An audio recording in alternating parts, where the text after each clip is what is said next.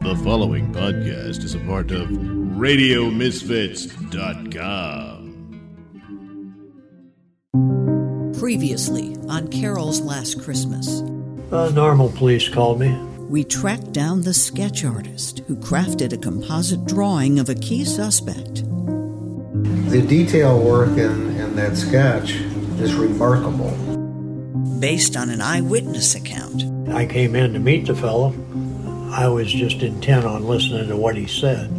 A guy wearing a stocking cap with a relatively neat beard and hair down over his collar. A drawing that would wrongly remain the centerpiece of this cold case for decades.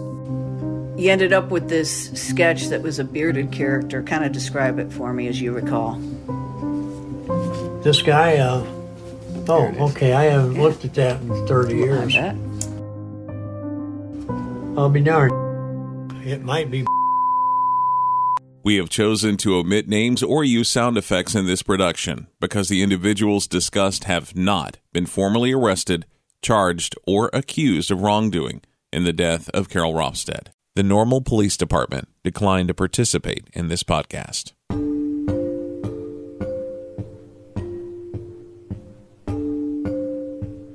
Well, I can remember seeing him on campus because he kind of stood out. The campus and community was on the lookout for two bearded men, one tall, the other shorter. And there was someone who looked remarkably like the expertly drawn witness sketch created after the murder. He was older than us, probably, 5, 6, 7 years older.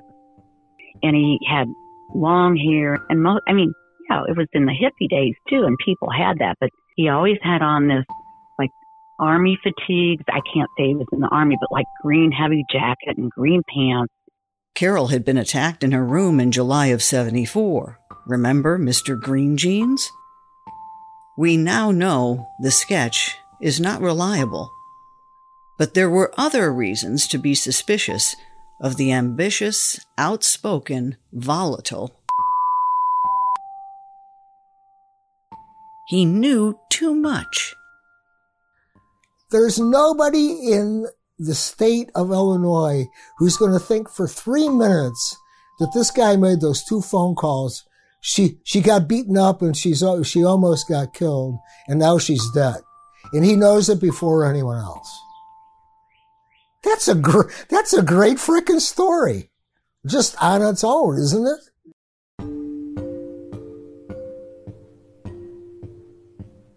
If he was that active in the student Senate, I'm thinking he had to have some kind of intelligence to be able to maintain that job.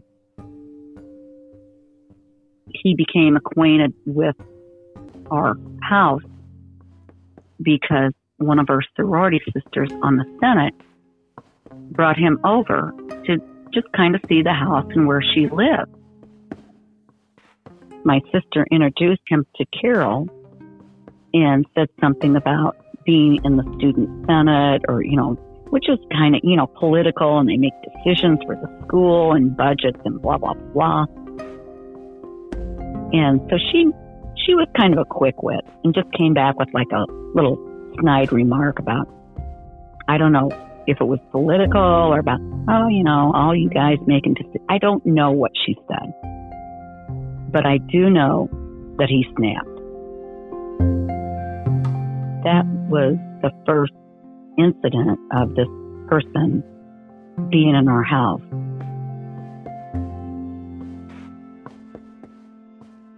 I can remember after Carol's murder, just a few months later, that there was something in the vidette about him attacking a woman and trying to choke her to death in a parking lot. And that's when you start thinking, oh my gosh, really?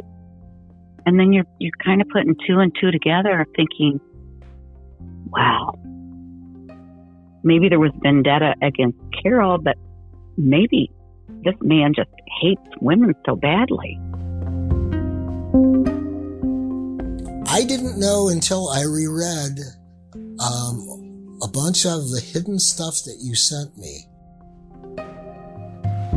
Did you know that he was charged with beating 2 other people? From Genuine Human Productions, this is Carol's Last Christmas. I'm a criminal, so despicable, done the unthinkable, and then it feels good to be a criminal, so despicable, done the unthinkable, and then it feels good. Chapter 4. Where's the weapon?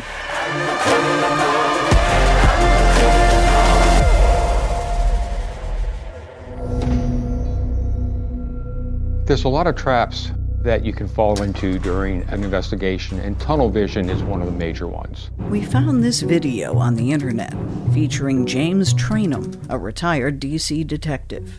It basically happens when you become so focused in on a suspect or a theory that you start to ignore anything else that comes in during that time that might provide some sort of alternative explanation or alternative suspect. It's something that is actually contagious. It can be passed along from the investigator to the prosecutor to the judge. It's just a natural way that we deal with information. It's one of the shortcuts that we take. There are ways to guard against it. There are ways to prevent it. It mostly involves having somebody looking over your shoulder, checking your work, playing devil's advocate.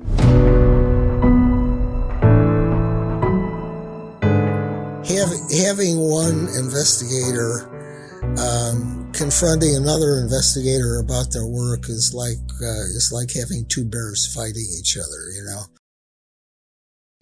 It is absolutely unequivocal that the people that I talked to in 2008 fucking hated.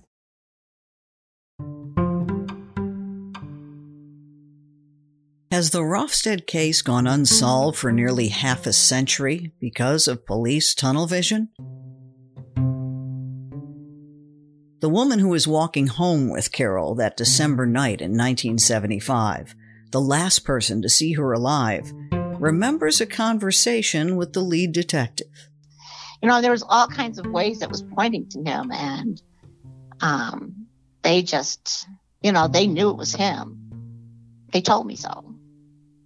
Who did? How soon in the investigation? We're talking like early on? Yep. Yep. On a ride up to Pekin, he said so. He told me about all of his assault cases and how he always got them dropped because he would frighten the women into recanting.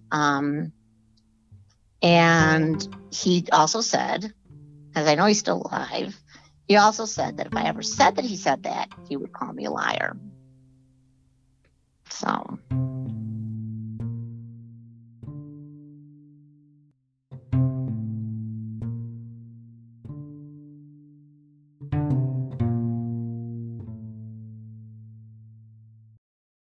Presented with little or no interruption, Carol's Last Christmas has been an expensive endeavor.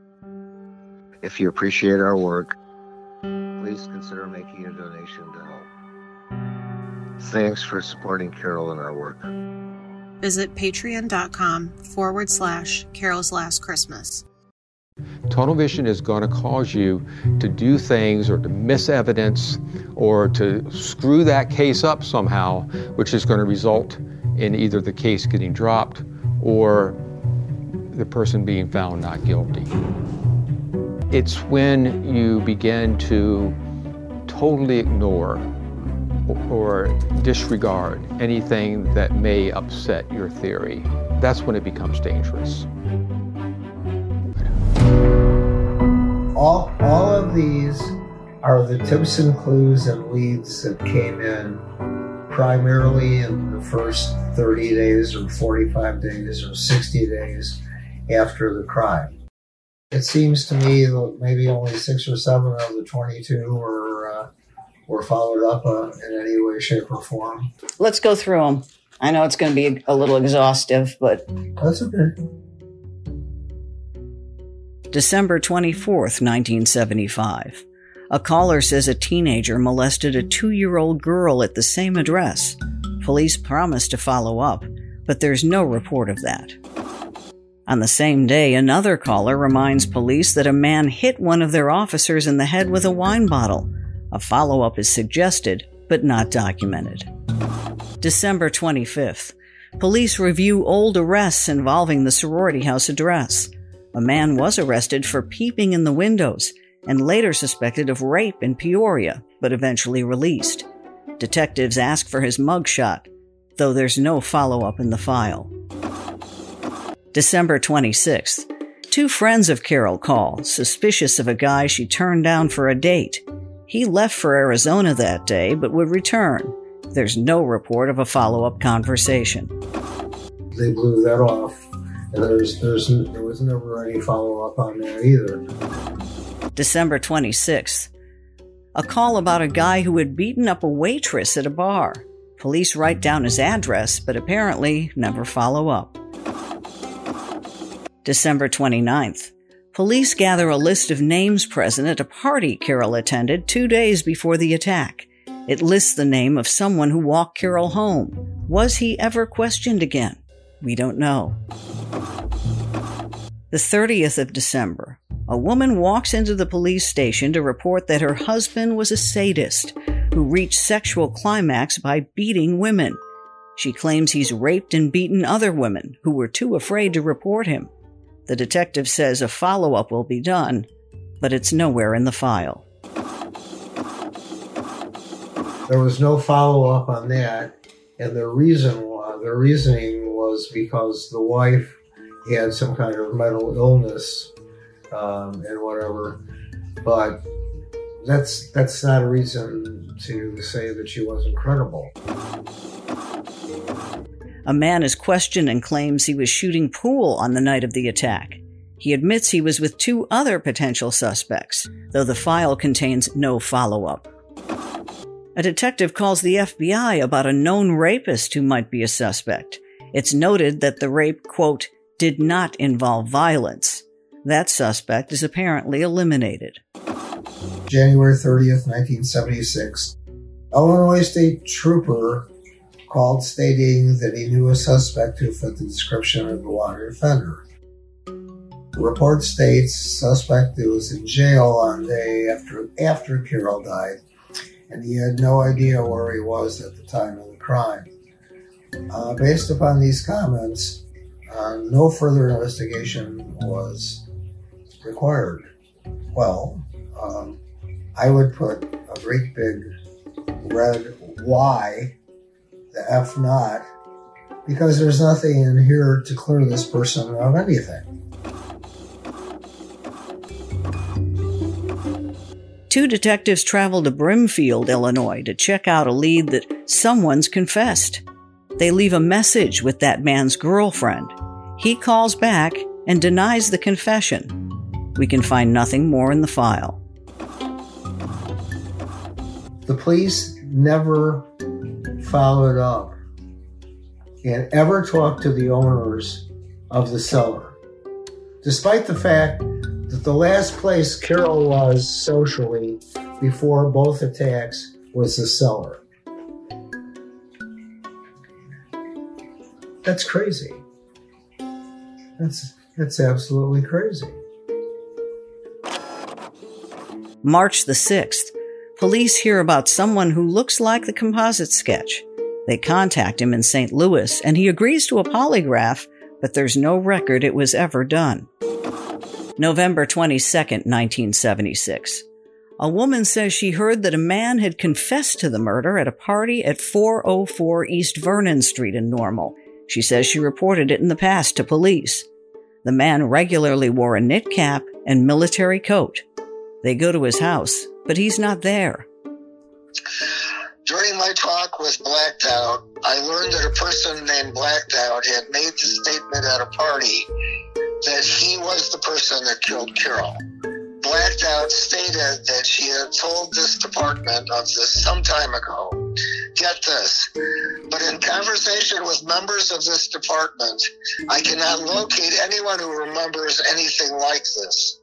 So it goes without saying that nobody actually followed up on this and made a supplementary report. Mm-hmm. That somebody said they did it and nobody went and talked to them.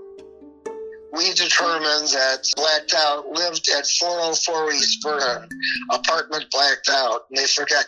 Thank you very much that they forgot to black out the address. He has since returned to his hometown of Kewanee and is presently residing there. An attempt was made to speak to him on this date, but he was out of town. We did talk to his roommate from 404, who also now lives in Kewanee. His name is Blacked Out, and he has no knowledge or reason to believe that Blacked Out would be involved in any way, but he did state to the effect that Blacked Out likes to talk a lot and has a reputation for this in his hometown. He had a beard, wore a stocking cap and a military coat a lot. Sounds like, but it can't be because he's not from Kewanee. In 1975, it's not like it's 1910, okay? You still had forensics going on. You still had, a lot of things. This retired financial advisor was on the ISU basketball team in 75. I was in the cellar that night. I didn't know Carol Rostad, but I knew kind of who she was, and I saw her down there. And then I don't remember, but it was a couple of days after maybe New Year's that it came out in the paper. Mm-hmm. And I go, holy criminy, we were down there that night. He was actually interviewed by police after calling the department himself. I did call him. He came by the dormitory at that time and interviewed me as to what I knew and what I saw and all that kind of thing. And that's basically how I got involved with it. Did you know her by name, or did they have a picture of her? Yeah, they had a picture of her. And you recognized her immediately? Yes, correct. Was she with a guy, girl? Do you recall? You know what? I don't even recall. We talked in Waterston Towers at my dorm room, and he just took notes. We've never located a written report about that voluntary interview.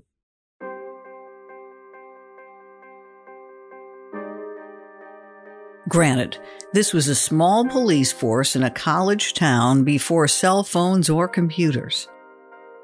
How it got shoved underneath the rug, and if there's somebody paying somebody to be quiet, why is this it's not been solved? Yeah. I don't understand it.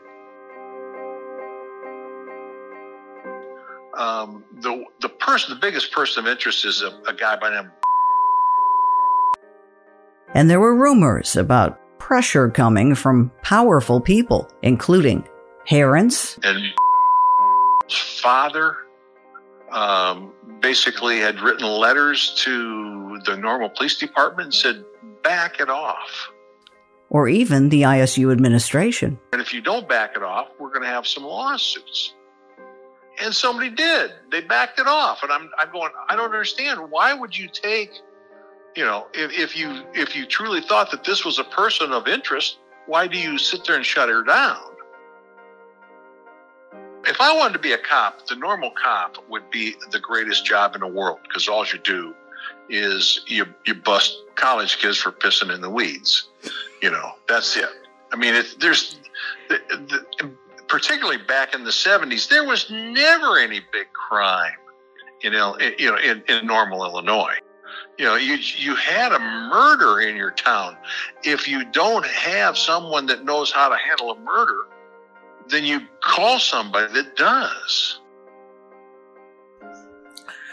I'm not exaggerating if I told you that over the years, I've been contacted by 25 different cops in different suburban police departments, and once or twice in Chicago and whatever, and say, hey, do you want to look at this? And just, we just like another set of eyes.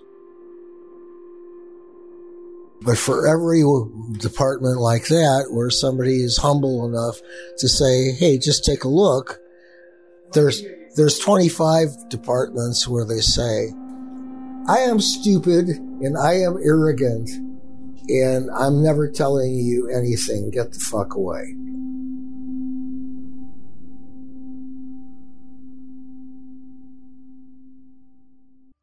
Presented with little to no interruption, Carol's Last Christmas has been an expensive endeavor.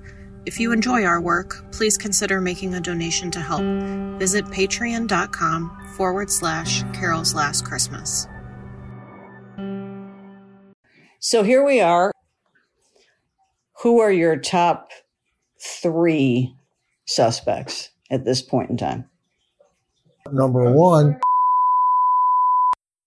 because she mocked him. He was a maniac. I mean, he was an absolute freaking maniac, and she mocked him. She poked the bear. Yeah, that's a perfect term. You know, 404 East Vernon. And 404 being someone there amongst the group that heard the confession. Who could have been. Yeah. The only part of that is that there's absolutely nothing to link him to Kewanee, Illinois. And the freak husband who... The beater. People. If you look at Carol Rofstad, her clothing from the waist down was pulled down. This... by method of operation, this guy is absolutely freaking perfect. It fits perfectly for somebody who had no interest in consummating a sexual attack. The attack itself was the sexual aspect, maybe, but you asked me for my top 3. Yeah. What about the window peeper? Is that just incidental? Because remember Golden State. The suspected Golden State Killer, the notorious Golden State Killer. The case remained unsolved for almost 4 decades. What began as peeping through windows, sneaking into homes, and stealing items would soon turn into murder. No, nothing is incidental. By now you may be asking, what about DNA? DNA collection. It's very simple. We're going to be searching for the evidence. We're going to collect that evidence. We're going to record the evidence. We're going to initial the evidence. We're going to package that evidence and prepare it and transport it to whatever laboratory deemed necessary.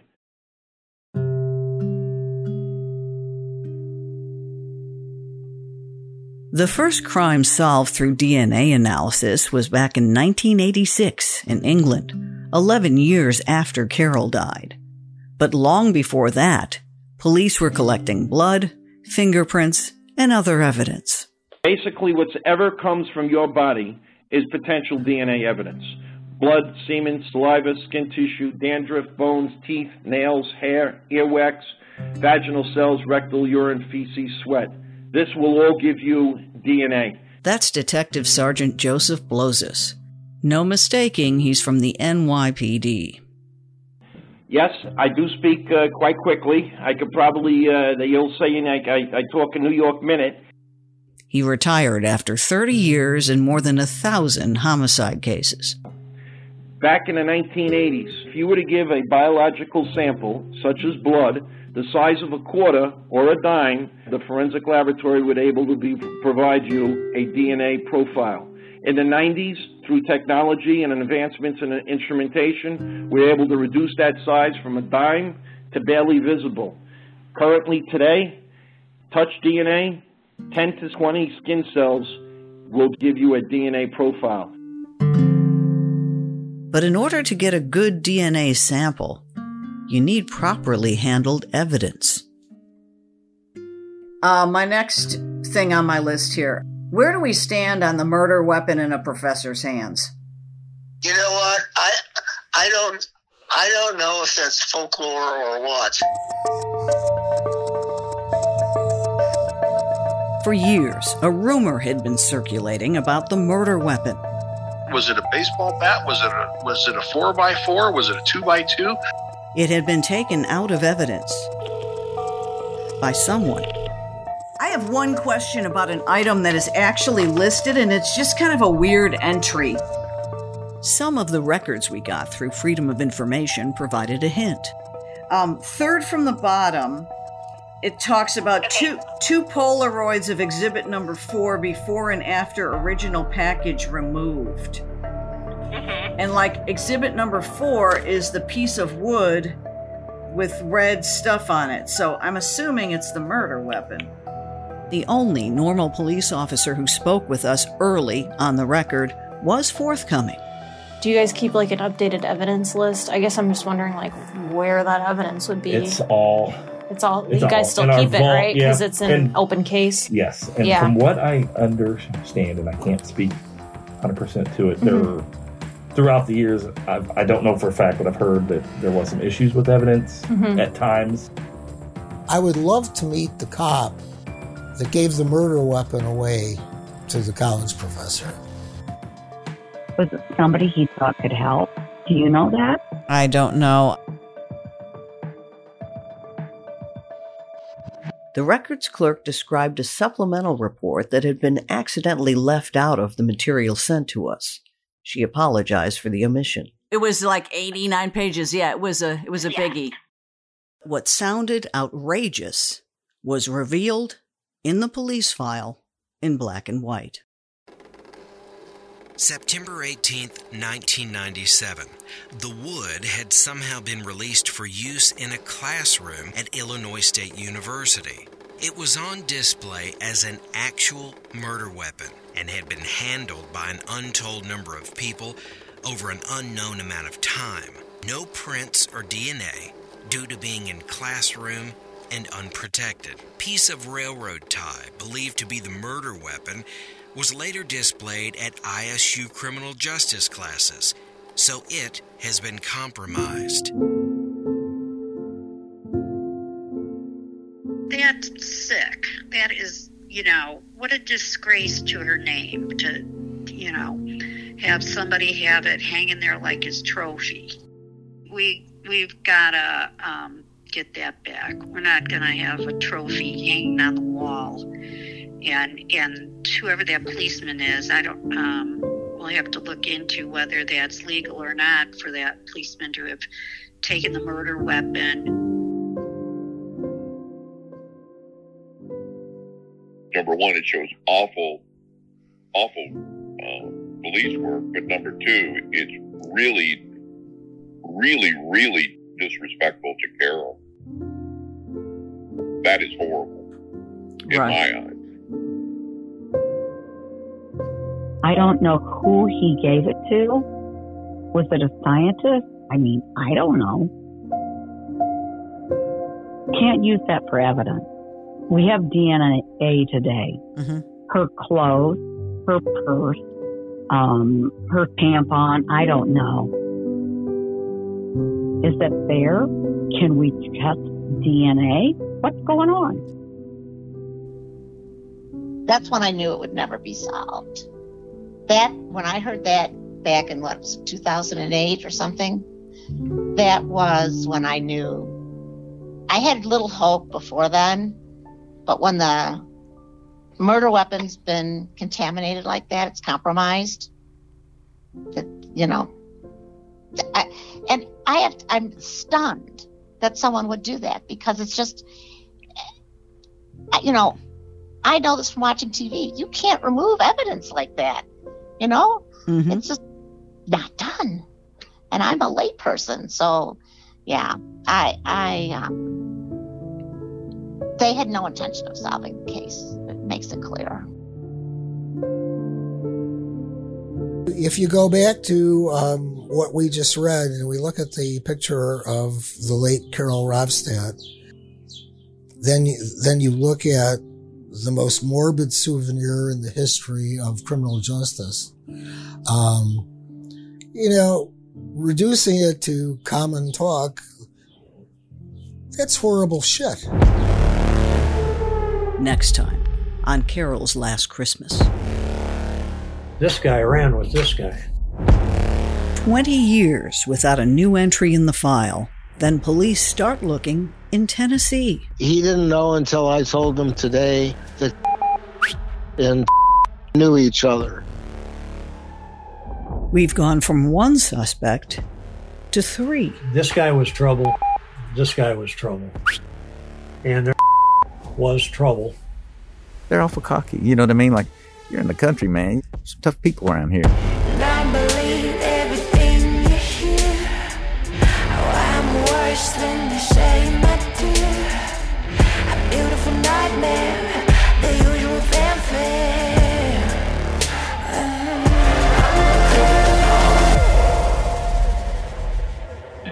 Carol's Last Christmas is a genuine human production, reported from interviews with friends, family, and experts, and based on official records obtained through the Freedom of Information Act. Lead investigator George Seibel, Chicago Police Department, retired. Investigator and co-producer Alexandra Daskalopoulos. Investigator, writer, and narrator Demetria Kaladimos. Voiceover recreation Justin Holder. Audio mastering and consultation by Paul Gibson. Music provided rights-free by Artlist, Blue Dot Sessions, Motion Array, and Storyblocks. Original music by Verlin Thompson. Graphics by Orlando Rodriguez and Thalia Kaladimos. Website and promotional material, Thalia Kaladimos and Jim Champus. Our theme song is Criminal by Binge Herd, featuring Katrina Stone, courtesy of Artlist. Carol's Last Christmas is distributed by Radio Misfits. Our sincere thanks to the Reporters Committee for Freedom of the Press for pre-publication review, and to those who knew and loved Carol and generously shared their stories.